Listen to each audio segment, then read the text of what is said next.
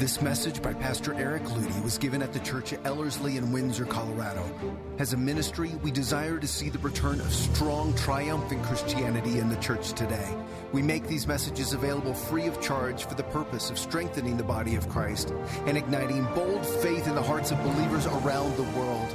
The ministry of Ellerslie is made possible through the prayers and financial support of listeners like you. If you have been personally impacted by Ellerslie's messages, please consider partnering with us as we build world changers for Jesus Christ through gospel-centered discipleship. Visit Ellerslie.com to learn more. Now, here's Pastor Eric Ludy. So, if you've seen the title, The Doctrine of Change, you have an idea of where we're going. This message is so utterly obvious. Everything I'm going to say is so elementary, and yet I have a hunch that sometimes when we just put things together, you put three puzzle pieces together, they just suddenly make sense, and you can see things. Because we oftentimes don't know if to resist change or to embrace change. And so the key question is change a good thing or a bad thing becomes very, very significant in our life as Christians. In the modern Christian world, we have something known as change. And if you were to ask me, is it a good change? I'd say, well, it depends on which slice you're looking at. For instance, we have a movement in Christianity that became very, very popular over the past decade that actually was called the New Christian. And they're in the bookstores, Barnes & Noble and Borders. There were big stacks of books called the New Christian. And they were changing what the Word of God said to alter it so that it would be more pleasing to the culture in which we live. You ask me, is that a good change? I'd say no. However, within this same Christian infrastructure, there is a work of grace that is working upon believers to change them from being foul to being like Christ, to being selfish to becoming selfless. It's called sanctification. Is that a good change? I'd say yes. So in the same group of people, we can have two very different forms of change. And so it's a hard question to know how to answer simply. If you ever see a pastor who rises up and has a great influence and then suddenly changes his priorities in his life and begins to serve himself and ends up falling from his position because of whether it's an immoral choice, you could answer it yourself. Is that a good or a bad change? It's a change, and it's within the church. However, it's not necessarily good. Now, out of that, there can still be another change. And that is this man that has fallen can still choose to change again. And that's why this idea of change is a hard one, because it has so much nuance to it, and there's very different forms of it. So, like I said, this message is going to be very, very simple, very straightforward. I'm going to use a history that I'm very intimately familiar with, and that's the history here in this environment, to show you this idea of change. My son, fear thou the Lord and the King, and meddle not with them that are given to change. Well, don't hang out with Eric Ludy then. Am I given to change? Well, this is an interesting scripture, and so I just wanted to help us unpack this. The idea, here's three different translations for it. Don't associate with rebels. Don't join with rebellious officials. Don't join with those who do otherwise. The idea of change in the Hebrew, shana, means a fool, one who makes a mistake and then repeats it.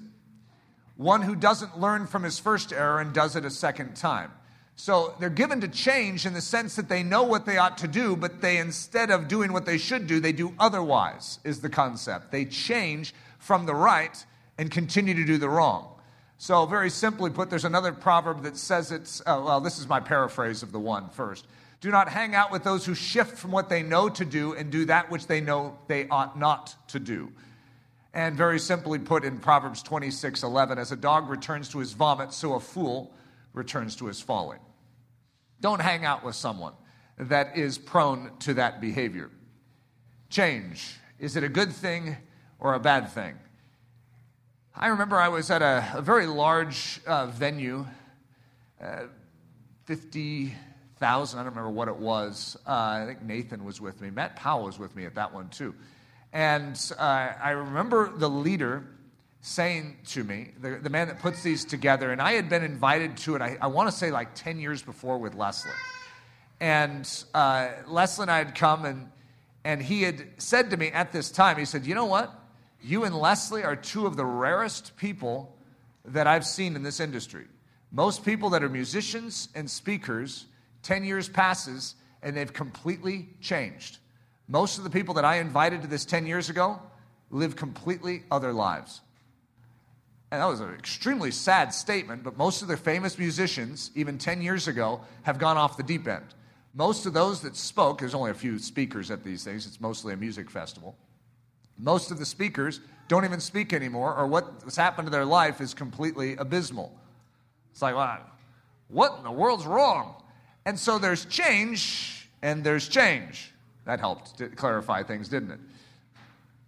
Well, if it's good or bad, that depends on which sort of change it is. Is it a shift away from life, or a shift towards life? Introducing leaven, otherwise known as yeast. This came from, I was having a conversation with Nathan about this, and he said, Dan McConaughey brought up something about leaven the other day, and so I decided to look into it. It's an extremely fascinating statement in Scripture. So just imagine this. If I were to ask you, is leaven good or bad? Now, it depends on your understanding of Scripture, because your immediate answer could be, oh, it's very, very bad. Well, where do we get that? Well, I have the Greek word for leaven here just to help us out. Leaven, otherwise known as yeast, that which is small and yet thoroughly pervades another thing and changes it. That which changes everything that receives it. So if you receive this leaven, you will be changed by it. So this is a change agent. This takes whatever receives it, and alters it. Then Jesus said to them, take heed and beware of the leaven of the Pharisees and the Sadducees. Watch out for leaven, guys, but not just any leaven, the leaven of these guys. These guys, when you receive that which is small that is coming from their ideology, their philosophy, their theology, when you absorb that, it will alter you. And you know what? These are the guys that crucified Jesus. So as a result, when you take in this leaven, it will change you. I know it seems small. Their ideas might not seem so flabbergasting. However, if you take in that which is small, that subtlety, it will alter you, and you too will stand against the very Messiah that you were supposedly waiting for. Now look at this. Another parable he spoke to them. Speaking of Jesus. The kingdom of heaven is like leaven. Well, if leaven is bad, well, then this is a strange one. How could the kingdom of heaven be likened unto it? Same Greek word. Which a woman took and hid in 3 measures of meal till it was all leavened.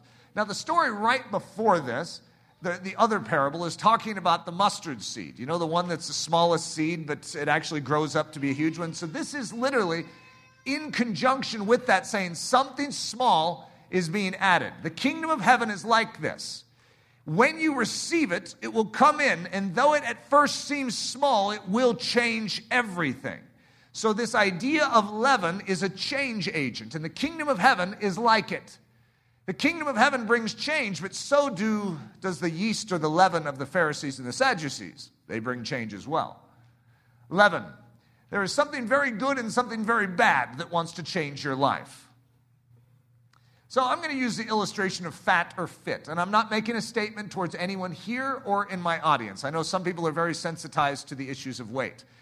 I'm included. I've been considered skinny my entire life, so I've always wanted to fatten up. So this is an awkward one for all of us. However, no better illustration of something that starts out small and grows big than the human body, huh? So fat or fit, 2 illustrations of change, one good and one bad. So let's go with illustration number 1. This is my change example number 1, the making of the fat guy. Enjoy. I'm going to read you a story. Once upon a time, there was a man. Aren't you glad that I chose a man instead of a woman here? So this is very strategic on my part. Once upon a time, there was a man. This man was in amazing physical condition. When he flexed, his muscles bulged. When he ran and ran without tiring. When he ate foods that nurtured his health and built his body stronger. This man was an athlete. But one day, this man changed. He decided that he didn't want the disciplines and rigors of exercise anymore. He started eating sugar and chemical-laden junk food. He sat around on the couch all day and watched television. And he refused to lift any more weights or accept the challenge of strenuous exercise. Sadly, but not surprisingly, this man became fat. Very fat. In fact, so fat that a story was written about him to illustrate the dangers of change. This story. The end. Isn't that powerful? I'm going to give you another change example, number 2, the making of the athlete. Once upon a time, there was a man. This man was fat. When he flexed, well, his muscles sagged, or maybe it would be better said that his muscles jiggled. When he ran, well, he couldn't run. He could only sit. Remember, he was extremely fat. When he ate foods that added more fat and jiggled to his already fat and jiggly body. This man was a fat guy, but one day this man changed. He decided that he didn't want to live in a fat man's body anymore. He wanted to live differently. He started eating foods that built his body stronger and foods that helped shoo away the fat cells. He started moving, standing up, walking around, running around, sweating, resisting, exerting his inner man. His fat man's suit began to melt away and a new sort of guy came forth. Amazingly, but not surprisingly, this man became trim and fit. Very fit. In fact, so fit that a story was written about him to illustrate the blessings of change. This story. The end. I know, powerful stories. You'll notice that in one, you start with one that we're like, oh, fat guy. Or no, it was athletic guy, strong guy. Yay! But that man can change. And so can the fat guy. In both situations, we have sort of the hero guy and the bad guy. And yet in each of our lives and each day, we make a choice of which direction we go. You see, change is a part of life, but we need to know how to appropriate it. Beware the fat yeast. There is yeast that will grow you up and expand you, but not in the right way. We'll call it the fat yeast. Do you want to increase? Here's what the fat yeast will tell you. This is its doctrine. Well, then take a break. Take it easy. Stop working so hard. Think about you. If it causes sweat, it must be bad. If it's difficult, then it's despicable. You are special. You are worth it. You are deserving. You are lovely in a fat suit. So eat what you want, sleep when you want, and do whatever you want. That is a surefire way to grow large in this earth. Yep, it's true. However, it's fat yeast.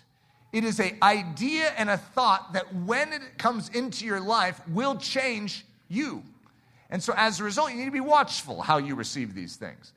Knead in the fit yeast. So the idea in Scripture is you stick in this yeast into a lump of dough and you knead it in, and then it actually expands. So instead of kneading in that other stuff, the stuff that the Pharisees and the Sadducees want, the stuff that's going to turn you towards you instead of towards Christ, let's knead in the fit yeast.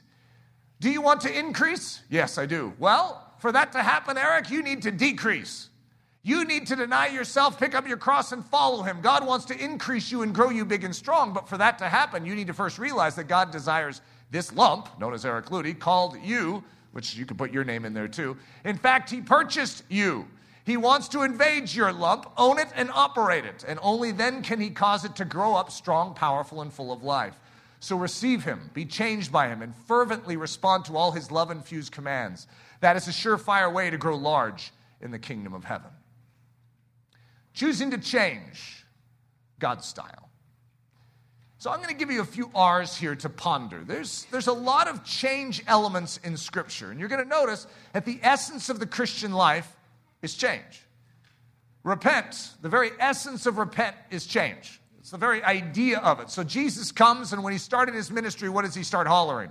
Change. That's what he starts with. Change. Change your direction, change your thinking, change your leaven.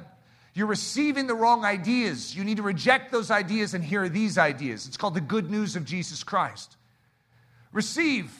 You need to change your Savior. Switch out your object of trust. We know it as believe, but it starts with an R. It works out really well. In other words, it's sort of like us. If we have that glass full of polluted water, what do we need to do? I mean, that's us. We're the glass, but we're full of junk.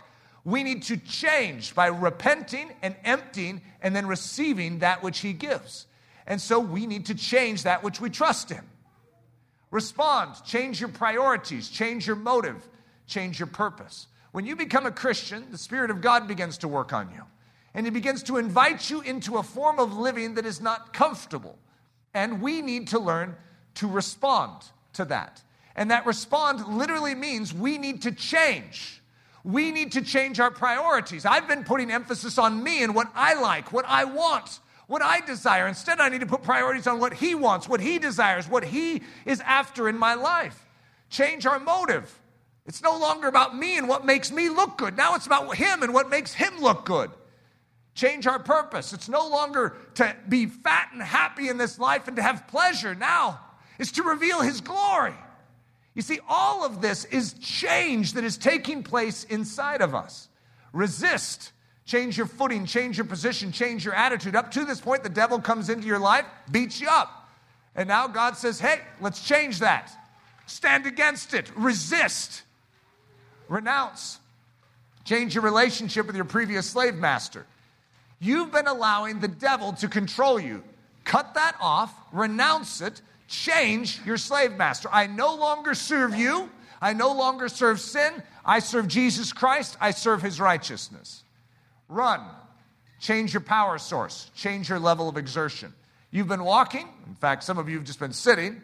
Now start running the race that you've been called to. It's an alteration of every aspect of your life. Is God a fan of change? He is. The doctrine of change, introducing the two key elements of change. Brace yourselves. Number one, God does not change. Now, doesn't that sound like a contradiction? I just said, is God a big fan of change? And I said, absolutely. And then the next line I say is, God does not change. Number two, but God seeks to change us. What's he changing us into? Into his likeness. He's not the one that needs to change. We're the ones that need to change. And as a result, though he doesn't change, he needs to change us to be like him. So number one, God does not change. God is not a man that he should lie, nor a son of man that he should repent or change his mind. Has he said and will he not do it, or has he spoken and will he not make it good? In our God is no shadow of turning. He's the same yesterday, today, and forever. His very proper name, I am, Jehovah is how many of us know it, Yahweh, means the one that is always the same and unchanging. So, by very definition of who God is, he is. He always will be. When you get to know the God of the Bible, you can know that the same God exists today in the same way. He is not altered. He is not shifted. There is no shadow of turning in him. So God is always the same. Number two, but God seeks to change us. But we all, with unveiled face, beholding as in a mirror the glory of the Lord, are being changed. It says it right there. Which oftentimes is translated as transformed. The form of us is altering into the same image from glory to glory, just as by the Spirit of the Lord. We must not remain the same. So in other words, God is always the same, but healthy Christianity must not remain the same, but alter and transform and be changed, but not in just any direction. We're supposed to change in the direction of becoming more and more like him. The Holy Spirit seeks to change us. So the word in the Greek, which is where we get our word today, metamorphosis, the old caterpillar transforming into the butterfly. That's actually where it comes from. Metamorpho, to change into another form. The form of Jesus Christ, to be specific for us as Christians.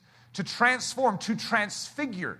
To be altered into the divine temperament, the heavenly disposition, and the perfect glory of his nature and bearing. To be made like Jesus Christ in actuality. This is what the Holy Spirit does inside of us. But now, O Lord, you are our Father. We are the clay, and you are potter. And all we are the work of your hand. We are clay. He's the potter, and we're clay. What does a potter do with clay? But he transforms it.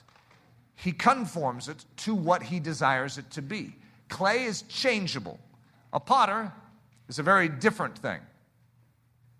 So I'm going to go off on a rabbit trail, and there's part of me that doesn't really want to go off on this rabbit trail, but I don't want anything to sort of be a needle in your mind in this. There's a few in here that I could just imagine.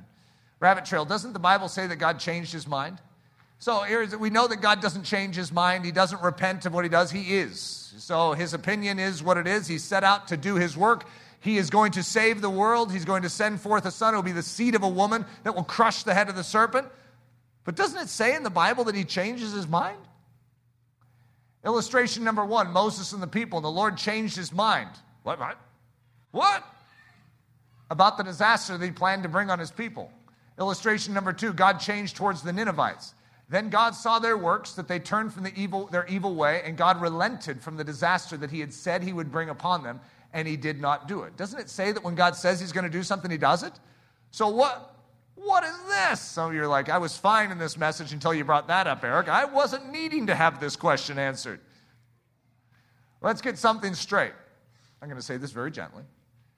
God doesn't change in any of these stories, but rather proves his changeless nature in and through them. I know that's quite a statement, isn't it?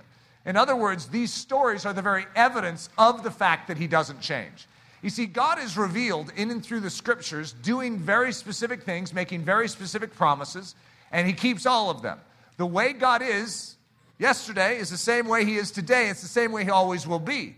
And these stories, ironically, that can bring confusion on this point are the very stories that back that. So I'm going to give you some it is written. Last week's message was it is written. What does God say? God says this throughout the entire scriptures. I'm just going to give you a few illustrations. Say to them, as I live, says the Lord God, I have no pleasure in the death of the wicked, but that the wicked turn from his way and live. Turn from your evil ways, for why should you die, O house of Israel? This is the nature of God revealed. Very simply put, and I've covered it quite a few times in the last weeks, mercy triumphs over judgment. That is the nature of our God. Judgment does not prevail. Mercy will always prevail in the unchanging nature of God. That is a fact of who he is.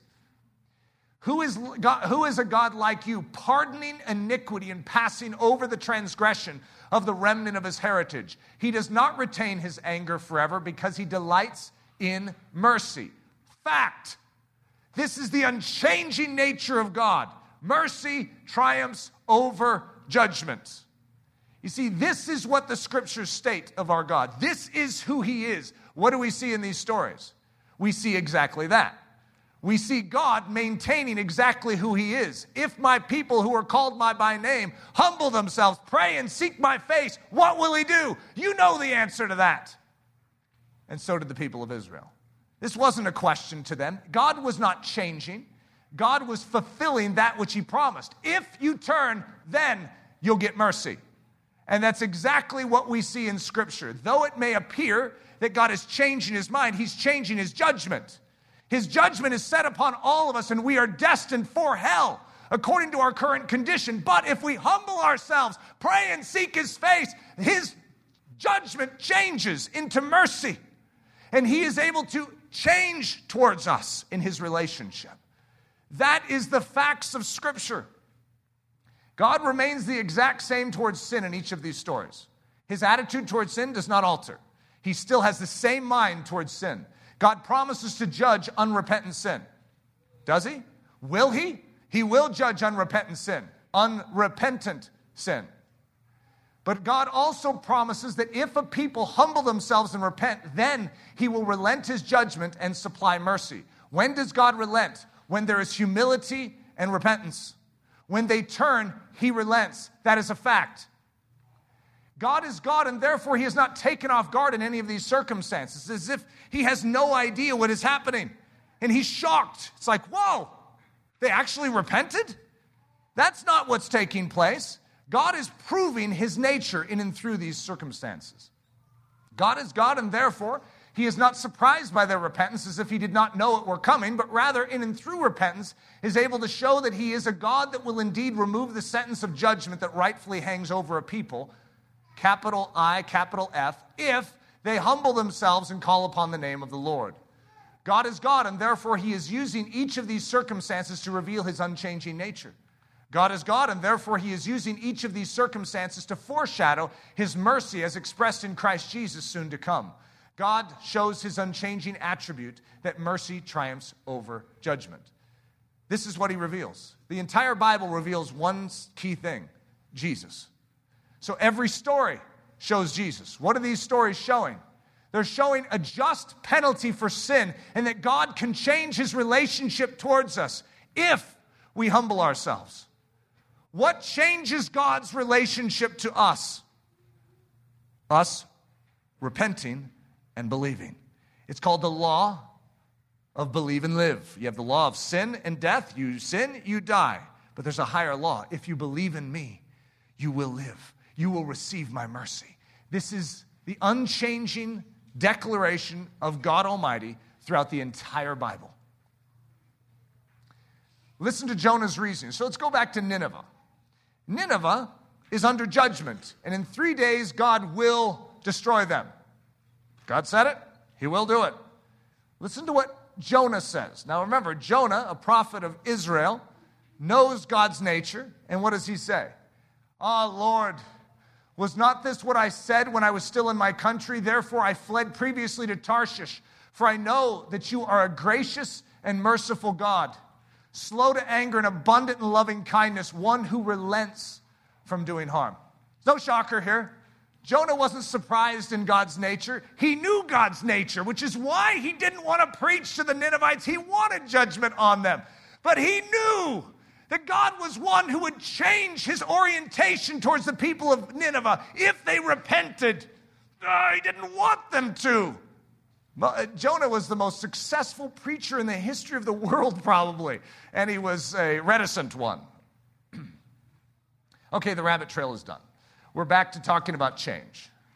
A quick reminder, God does not change, but God seeks to change us. How can you tell bad change from good change? Bad change, words for it typically, backsliding is a form of bad change in the Bible. Sinning, rebelling, disobeying, straying, like the sheep that wanders off, they're changing from where they're supposed to be. Leaving, miscarriage, abortion, there's various things that are a strain or a changing that actually bring death and they harm those, either you or others. Good change. When something is improved, when something is refined, when something is pruned, cleansed, and washed, means it goes from being dirty to clean. Progression, maturity. These are a part of God's language in the New Testament, throughout the Bible. Remember the prodigal. The prodigal has a position in a house of his father, and he chooses to change that position. He wants his inheritance, and he changes. And it wasn't a good change. And yet, the father longs to see another change, a repentance to where he would come back. The entire while, I'll just go through it. Bad change. He leaves, he sins, he digresses. Good change. He remembers, he repents, and he returns. You see, the same character that when you do wrong, there is still the opportunity to change in the right direction. An amazing principle. Now, here's just a thought to think of. In this story, the entire while, God remains unchanged. The Father never alters in his position. And that's an amazing testimony in each of these stories to recognize that change is a part of life. We all need to change. But to know that our secret of strength is recognizing that our God is still at home looking out that window, longing for us to remember, to repent, and to return. Examining the life of Eric Ludy in light of change. So we're going to ask Eric Ludy some questions. Eric, what is your purpose here on earth? My answer, to bring glory to Jesus Christ. You see, now that has been formed over decades. That little simple statement, I know why I'm here. I know what I'm here to be doing. I used to be about me. And even as I first became a Christian, if you'd asked me what my purpose is, it would have been confusing. It's like, well, I don't know. I mean, I have one life to live, and I want to share Jesus with people, but I also want to get the most out of this life from me as I can. I wouldn't have said the latter part of it because that would have sounded unspiritual if I was in church.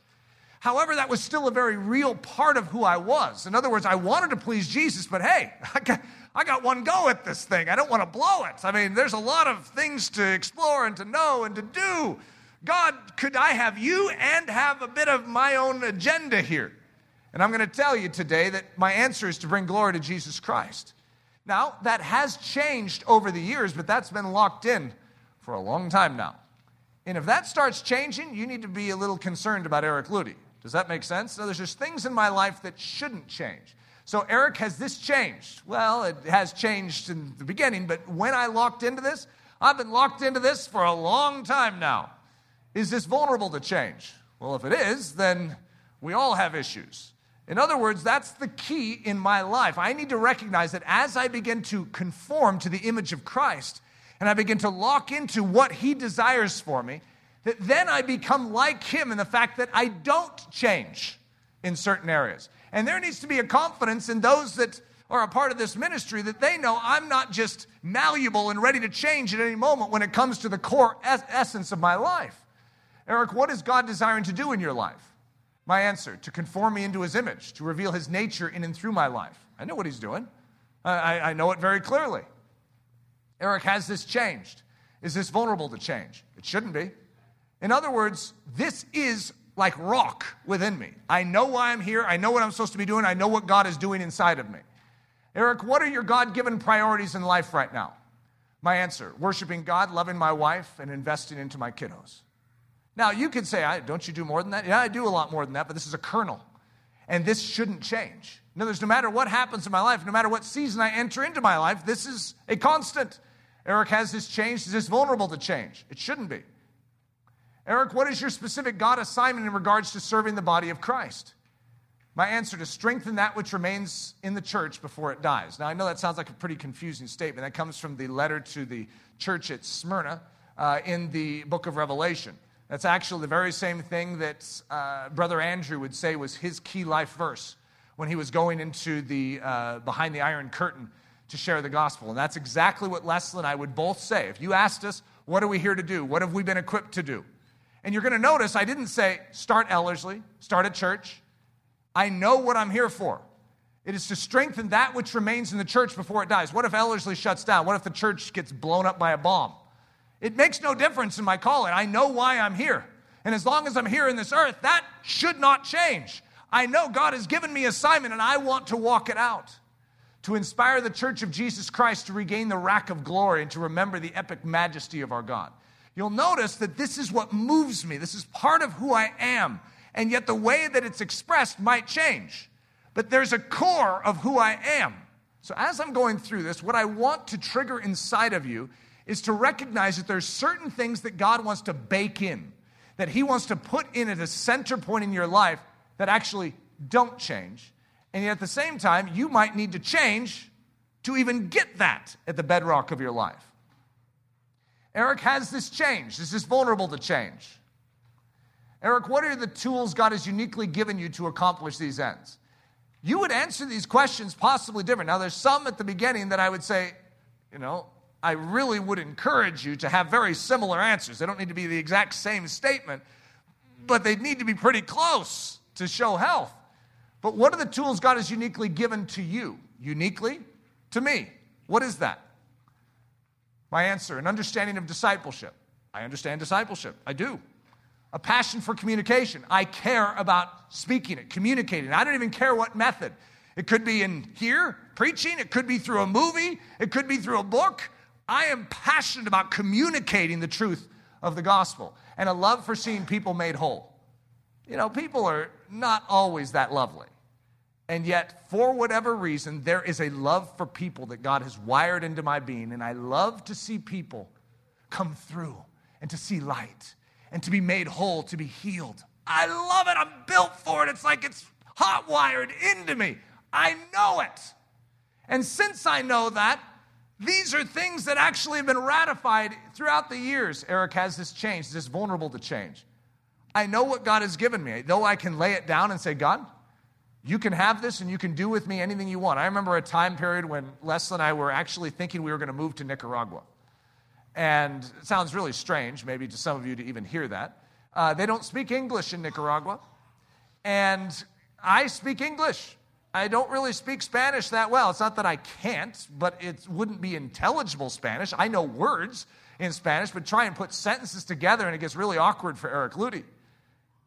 And so you know what a dying process that was? I know what I'm built for, but I'm built to speak English. And I speak English well. Well, I don't speak that language well. So it was a dying process. I said, God, if you want that, Here you go. Here's my life. If you want me to serve in Nicaragua and have to learn a different language, you can have it. I literally thought we were going to Nicaragua. If you'd asked me at the time, I would have said, yep, that's where we're headed. And yet, God was, in a sense, testing me to sort of see if these things, I would hold on to them above Him. And yet, God has given me certain things, and there's certain things in me that haven't changed over all the years. The reality of change in my life. There are things in my life that should never change. There's certain things in your life that should never change. Once they get locked in, you build upon them. They are fast and held strong. Listen to the second one. There are things in my life that must change, or I will wither up and die. Isn't that a strange statement? There are certain things that should never change. There's certain things that must change. My life is constantly changing, though I just gave you a whole list of things that hasn't changed for decades. But there's another part of my life that is constantly being refined and changed. Whether it's attitude, whether it's motive, whether it's the manner of how I discipline my life, God is always convicting me, testing me, proving me. Number 3, there are things in my life that will change. You see, never, must, will. I live on a planet that is full of all sorts of variables. And there are plans that I would make that actually may not happen, and I need to know how to handle that. There are things in my life that will change and will prove my character and will prove my trust in an unchanging God when they do. I don't know where you're mainly seeing emphasis of God in your life right now, but all 3 of those work together to build a Christian. The illustration of ministry. So I'm going to take that very concept of 3 things, and we're going to weave it into ministry. There are things in my life that should never change. I awaken every day with a singular eye to seek out people on this earth and to share with them the love, truth, and grace of Jesus Christ. So if you were to follow my life for the past 2 decades, you'll notice some weird similarities between Eric 2 decades ago and Eric today. There are certain things that have never changed in my life. I awaken and I say, God, I want to go after souls. I want to go after your glory. This is deeply embedded in who I am. And there's things that shouldn't change. It's good that that doesn't change in my life. There are things in my life that must change or I will wither up and die. I must heed the Holy Spirit's conviction and give up my selfish ways, cease my sinful propensities, and close off the door to darkness. Long and short, I must be sanctified. It is surprising how much I've been sanctified in the last 20 years. And it's surprising how much more sanctification is needed. You'd think that 20 years would get it all out. I mean, I would have, actually, when I first started Christianity, I thought maybe a week or 2 would get it all out. And yet what I've found is that there is a need for a constant change in my life. Not at the global level of purpose and belief and orientation of why I'm here on earth, but a change in how I go about living, thinking, acting, speaking, dressing, handling my finances, handling my relationships. Everything needs constant change and improvement. Number 3, there are things in my life that will change and will prove my character and will prove my trust in an unchanging God when they do change. Things will not go as planned. You ever had that happen? Resistance will come. Hindrances will rise up. Persecution will emerge. Money that was there will suddenly not be there. Do I hear an amen? And where I thought I was headed will not prove to be where I am headed. What? But it is these precise challenges that prove me to be fixed to my unchanging God. So the fact that there are unique obstacles in my life are what prove to bring me back to the fact that but God is unchanging. Sanctification. It's a big word, but it's what the Holy Spirit does when He moves into our life. And it's not something that is done immediately. Believe it or not, I have people out there that think I believe in instant perfectionism, and that I believe that when someone comes to Jesus, they're made perfect. Here's what I'll tell you, very simply. There is one that is perfect, and His name is Jesus Christ, and He is my Savior. And when I believe in Him, I'm clothed in His perfection. So, before the Father, I am invited into His holy presence and deemed perfect in light of Christ's perfection. However, inside of those clothes is a very imperfect Eric that is being changed from glory to glory by the very Spirit of God. I'm a work in process. I am being changed. However, the one I find my trust and my confidence in for salvation is perfect. So the process of embracing the constant change of the Spirit. The transforming, changing power of grace at work within those who love God. The Spirit of God is making us likened unto Jesus. And since we are not like Jesus, He must change us. Metamorpho. He must take us and alter us. He must change us. He must conform us. He must transform us. The story of change in my life. So this is going to be a little inside picture. And the reason I'm giving this, like I said, I've dedicated it to my staff. We as a staff are agonizing through certain things right now, and that is change. And so as a fresh reminder just for what change is like, and the fact that is change good or bad? Because we at Ellerslie have been forced, if you will, by circumstances to constantly adapt, to constantly change. What we are doing here is extremely challenging. And the culture in which we are engaged is always changing. Wow, is it changing? This is constant change around us. This affects us as Christians in how we deliver the message, how we live our lives, how we make decisions. If you think that you just do the same thing for 40 straight years and you never have to alter the way you do what you do to bring Jesus Christ to this age and generation, you don't understand what it means to be an evangelist. This is hard stuff, but we don't compromise the truth. We don't change the message. We change our means of delivery. In other words, we have to change to bring about change in this world. For instance, you know that you go back 40 years and you didn't even have an internet. You go back 40 years, you don't have social media, which, by the way, there's part of me that just wishes we could go back 40 years. Because this type of stuff has made the issues of our day for sharing the gospel in our country extremely complex. And I've actually still to this day, I think I can say this with integrity, have never posted on Facebook. I personally have never. Now, people have posted in my name, right? It's like Eric said this. However, I've never gone on there. I don't even know how to do it and gone punk and submit. You know, I've never done it. I've never tweeted, and yet I had an uncle that said, yeah, I follow your tweet. I'm like, I have a tweet?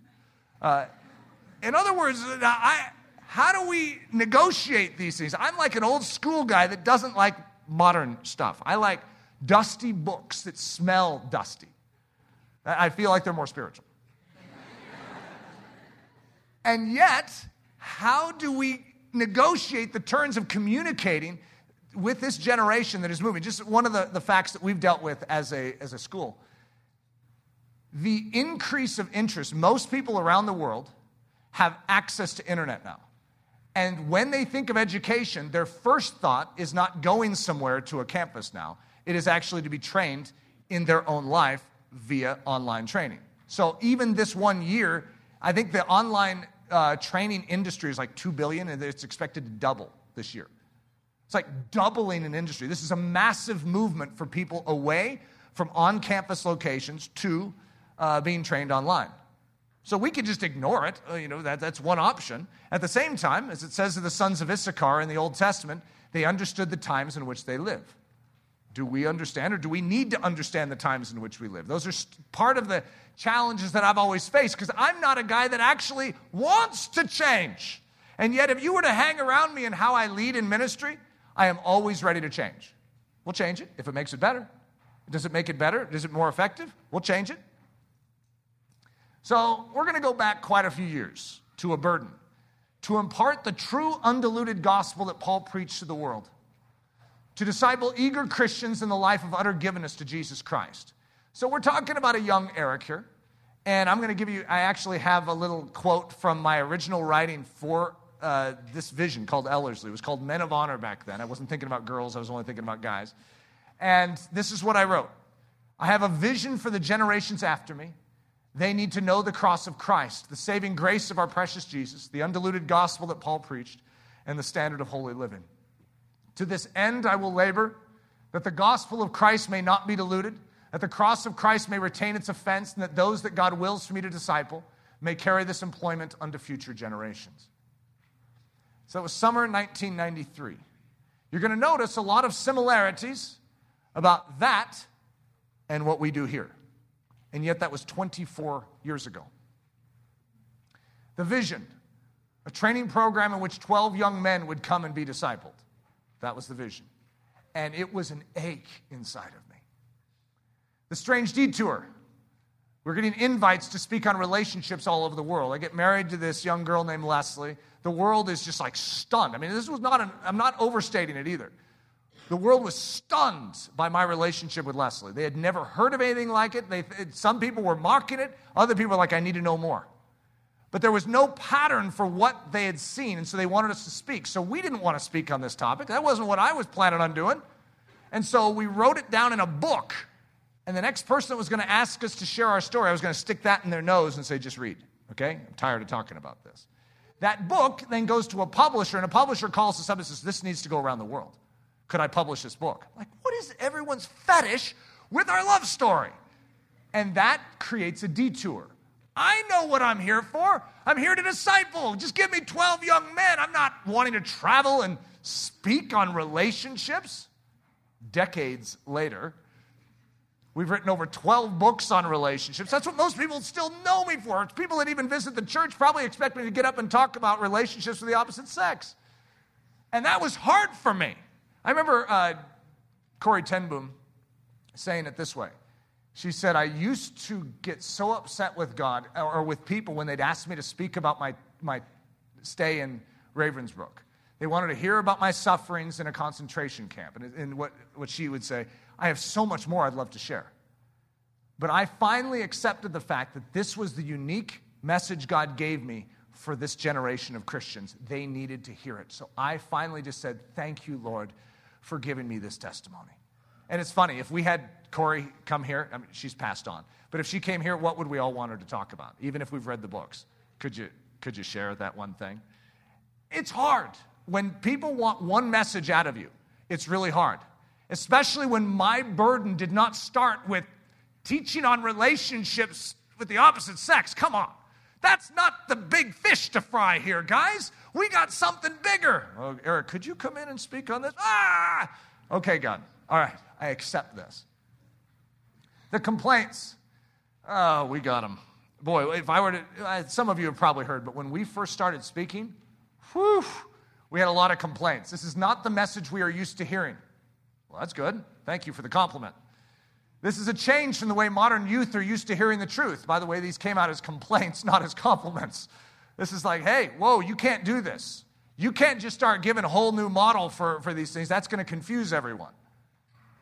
The ache. So the whole while I'm going through this, there's still an ache. The church needs more than a call to repentance. They need to be practically discipled in how to produce the fruit of repentance. I'm traveling all over the world, speaking to tens of thousands at a time, and I would see repentance. But I didn't see any follow-up to that. And I would just leave town. And it was an ache because guess what? There was a burden that I had from way back in the day. The countless iterations. Iterations mean slight changes. How can we share this better? We started with a message. It was our first year of marriage. And it was, I think we had 7 principles of an amazing love story. Then over time, if you read When God Writes Your Love Story, which was actually our 3rd book, we actually have 4. So we changed it from 7 to 4. Was there something wrong with the other 3? No. But we felt we could consolidate those 7 into 4 and make it more clear. Should we change that or should we? 7 was fine. People were giving their life to Jesus. Constant change, constant adaptation of the message. How can we bring them to understanding? How can we win this audience for Christ? Should we take love offerings? These guys, I know this guy I really respect. He takes up love offerings. Should we do ticket sales? We had free events, and they would be partly full. Listen to this. We started doing ticket sales and charging everyone to come, and we packed the place. So what should we do? It sounds so much more spiritual to make it free, but when we make it free, no one has a buy-in. When we put a price to it, now suddenly it's packed. Well, that was odd. How should we do this, God? Show us. What is integrity? What marks your character? What would you do? It's so hard. So small towns, medium towns, or big towns. That might sound like, just go big towns. You have to realize when you go to a big town, They have concerts and events constantly. You go to small towns, usually you can't make it. I mean, it's really hard financially to make it. Medium towns. Small to medium became like Leslie's and my favorite things. And we were invited all over the world. But small to medium towns. One of my favorite events was in Montana, in some obscure place. I can't even remember what it is. It starts with an L, I think. Livingston, Montana. It was in a gymnasium, like a auditorium in a school. And this town had never had, like for a year or two, had not had one other event come to town. We were like the first one to come to that town. It's like, they actually are coming here. People from all over. It was packed out into the hallways. And the enthusiasm for the message was so extreme. I was like, now that's what I want. Right there. I want people, when they hear it, to want to hear it. So you'll notice in almost everything I do, that one lesson, you're going to see it. I want people to come to Ellerslie. You prove that you want to be here. If your mom wants you to be here and you don't want to be here, we don't want you here. Not because we don't love you, but this is an environment where we want eagerness. We want you to prove to us that you want it. It's the same way I was learning that when we were going out and speak. 1 hour. Should we speak for 1 hour? Well, I mean, if you ask the modern youth pastor, you say you can't speak for more than 10 minutes. You'll lose them. So when we're saying 1 hour, that's audacious. 2 hours, 3 hours, we had 3.5-hour conferences. And the youth pastor said, that won't work on my kids. So just give us a shot. They had never heard truth before. We would come in and speak truth, and they were electrified. They would be there for another hour and a half on their face at the end. We're talking like a 5-hour event. The world hadn't seen this before. Young people actually encountering something that had no fluff to it. They were just getting the straight gospel. And it affected them in the area of their life that they most felt, and that was their sexuality. Weekend conferences, how do we do this, God? We changed constantly. Every event, we would do something different. God, how can we do this better? How can we be more effective? The complaints. You are calling these young people to completely change their lives. That is too extreme of a call. Every time we have ever done anything, we receive complaints. So you have to realize I'm somewhat calloused to complaints. Complaints aren't actually the language that meets Eric. In other words, the scriptures do. You appeal to me on that front, and I'm very malleable. But just the fact that it's uncomfortable or it's difficult, it's never been done, those things don't work on me.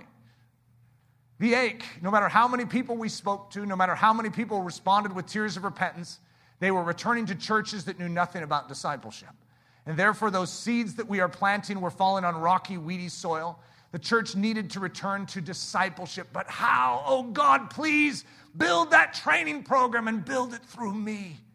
Oh, the ache to say, God, why have you given me this burden? I'm willing to give up all of this. There's such a burden inside of me. I'm showing you something because this is how God has worked in this ministry. He's worked through a focused vision and an ache. And as a result, there's so many different changes that have taken place, so many different challenges along the way, but the same vision. The big step. We leave our international podium, we come off the road, we change our approach, we want to begin discipling. This is, at that point, by far the biggest decision we'd ever made. Our publishing careers basically came to a halt because the way that, we were so successful in selling books when we were traveling. But if we're not traveling, how is the word of our books going to get out there? Because we were the main mechanism of marketing. And that's where we got all our money from. That's how we supported our ministry, was by traveling and speaking. The complaints. How can you change? First of all, people were all mad that we did it in the first place. So shut up. Will you get out of here? You're saying things we don't want to hear. Then, when we decide to change, everyone's like all mad that we're changing.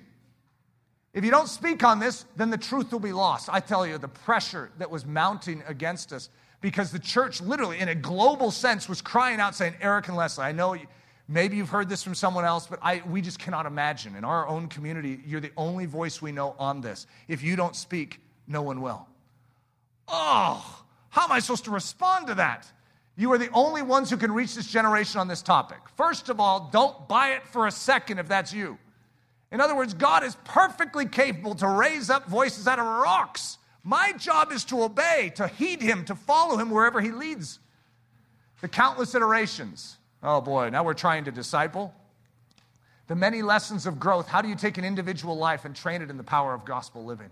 I know how to speak to a group. I don't know how to speak to an individual now. I've spent so much time speaking to large groups and learning how to do that and to move them. Now, how do I deal with an individual life?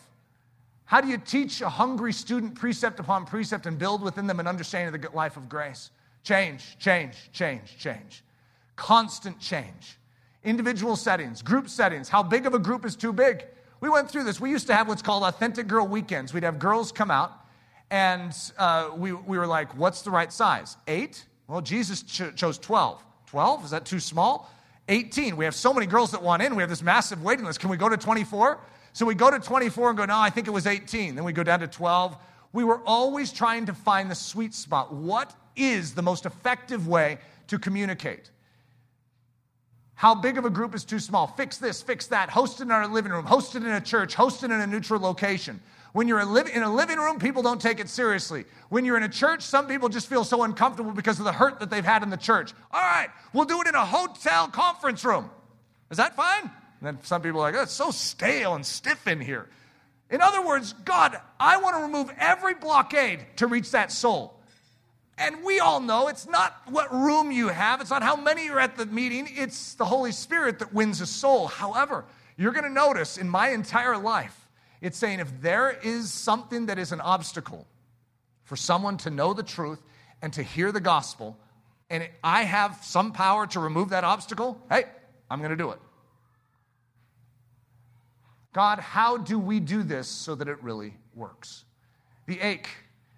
So no matter how much I did this, there's still an ache. These students need to know how significant this is. They need to see its importance. See, I had a small group of 10 to 12. I don't remember what the number was, that were meeting in our home, and most of the messages that you have heard, if you go through Ellerslie, a lot of those messages were formed. It took me about 60 to 80 hours for each of the messages. So much time was put into each one.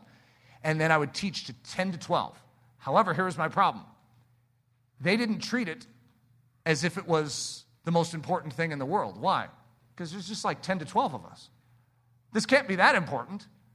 And I recognize that. When I'm speaking to tens of thousands, guess what? Everyone feels it's important. Now I go down to 10 to 12, thinking I'm going to do this small and put value on the individual. However, the individual was struggling with being able to appreciate it because it's like, well, you know, if there's only 10 to 12 people here, it can't be that valuable.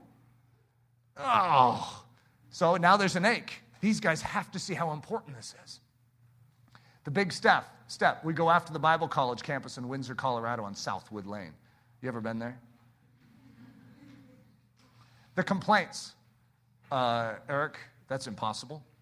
There's no way that you can afford that. That plan is untenable. Eric, financially, that's like, you can't do that. Whatever it takes to bring dignity to the truth in this generation, to actually formally begin to establish a voice on this topic where people can come and see the value in it and see the importance of this work. I'm willing to step out and do it because I have a small hand. I have God's hand in the small of my back that is pushing me. Let's do this thing.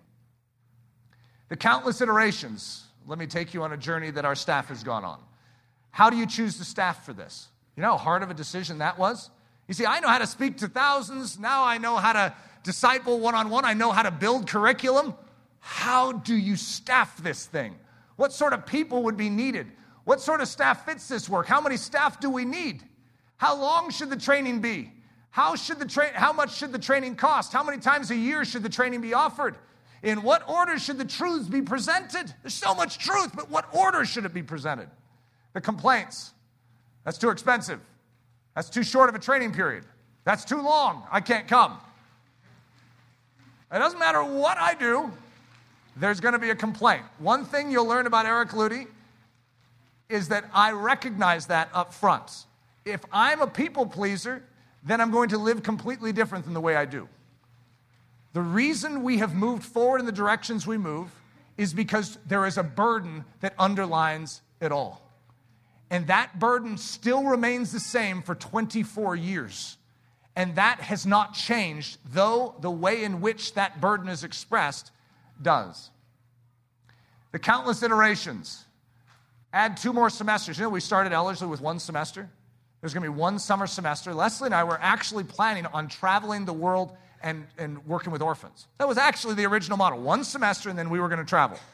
Well, there was so much interest in the first semester that we added a second. And then that filled up, and the demand was so great for what we were doing here. And I still remember I was the last person to vote on our staff for it. I did not want to add a 3rd semester. It's like, that means the whole year we're doing this. And I raised my hand. I voted for it. Add 2 more semesters. Change the semester from 10 weeks to 9 weeks. Actually, our first semester is supposed to be 10 weeks. And we accidentally, it's probably my fault, in the calendar actually made it 11 weeks. So technically we went from 11 to 10 to 9, just to add 1 more change in there. Add a year-long advanced training. Change the advanced training to 7 weeks.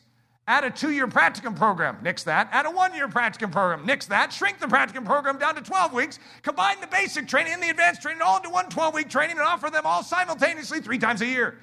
Hold it. I think there's even a better way to do this. Welcome to right now. By the way, that's a summary because there's a lot more that goes into that. Some of you have witnessed this entire process. And I had a young guy come up, an Ellerslie graduate, come up to me. It was a couple weeks ago. I was out on a speaking trip. He came up and he says, "So when are you going to change this new model?" I mean, it's good Ellerslie humor. I understand it. And I know what he means by that. And so my quip back was, well, when God leads us to. In other words, if it makes it better, we'll do that. My burden is still the same. How can I reach this world with the gospel of Jesus Christ, and how can I do it better? Here's what I would say about this list. Every one of the changes we have made has improved the product.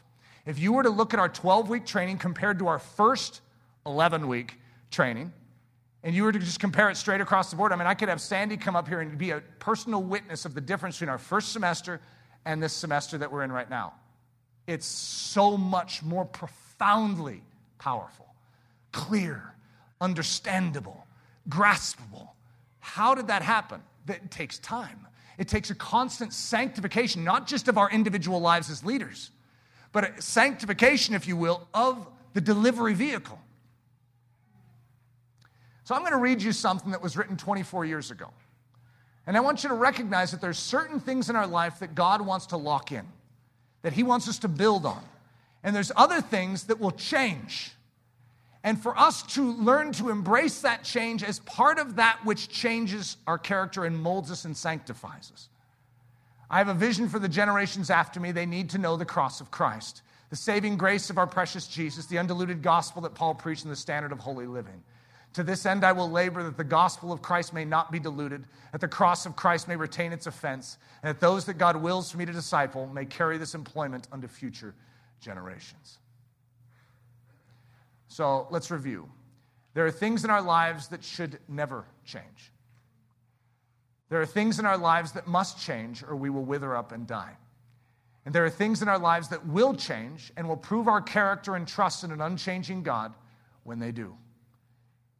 I don't like ever making a change when I know it's going to affect other people. It's really hard. And here in a ministry, when we make a change, it has a ripple effect and it changes other people, which is a reason why I would almost say, I don't want to change. However, I have to trust that when I am obedient to God, that God will care for those that are in my ripple effect. That my obedience, when I know that God is leading, that as I follow it, even though my choices affect my marriage, my wife, they affect my children, they affect my church, they affect our ministry, they affect my staff, the pastoral leaders. It affects them. It really does. We have to have a confidence. Oswald Chambers talks about this. He says when one person in a family chooses to give their life to Jesus, it's a ripple effect. It's like a stone dropped in water, and what happens? All those other family members have to deal with it. And it's actually really hard for them, especially if they are hard against Jesus Christ. It's really hard for them when one of their family members gives themselves to Jesus Christ. They don't know what to do. How am I supposed to relate to this person? It's a threat to them. It's convicting to them. They don't want it. And yet that's a gift from the Holy Spirit through your obedience, through your faith to them. And that's the way I have to look at it too. In my life, there are going to be changes. There are going to be things, and I could guarantee you right now that even if you were to study our newest model that we're laying out with Ellerslie, which I think is so exciting, thrilling, will it change? Sure, of course. Why wouldn't it? I don't look at change as a threat, that form, to actually aid and help a clearer communication of the gospel in our generation. And I would encourage you to embrace the same. Some of us just don't like change because it's uncomfortable. Is it uncomfortable? Oh, yeah. However, to grow and to growth of any kind demands difficulty. It does. If you train as an athlete, how do you get better? How do you grow stronger? Through difficulty. The same is true with any of us. We can stay where we're at and try and justify where we're at and say, I'm fine just the way I'm at. Or we could agree with the Holy Spirit and say, take me where you want to take me. And I know that won't be easy, but I refuse to not be fully utilized by the Spirit of God in my lifetime.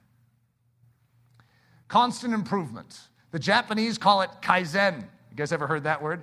Kaizen, that's like their great secret to commercial success in Japan, is that they always improve their product, and they're always seeking ways to make it better. Well, the Japanese didn't come up with that. That's the Holy Spirit. Constant improvement, we call it the change of the Holy Spirit. He's always increasing within us, always sharpening us, always refining us, always pruning us. There are things we know and things we don't know in every situation in life. And so say one of you is grieved with the loss of a loved one.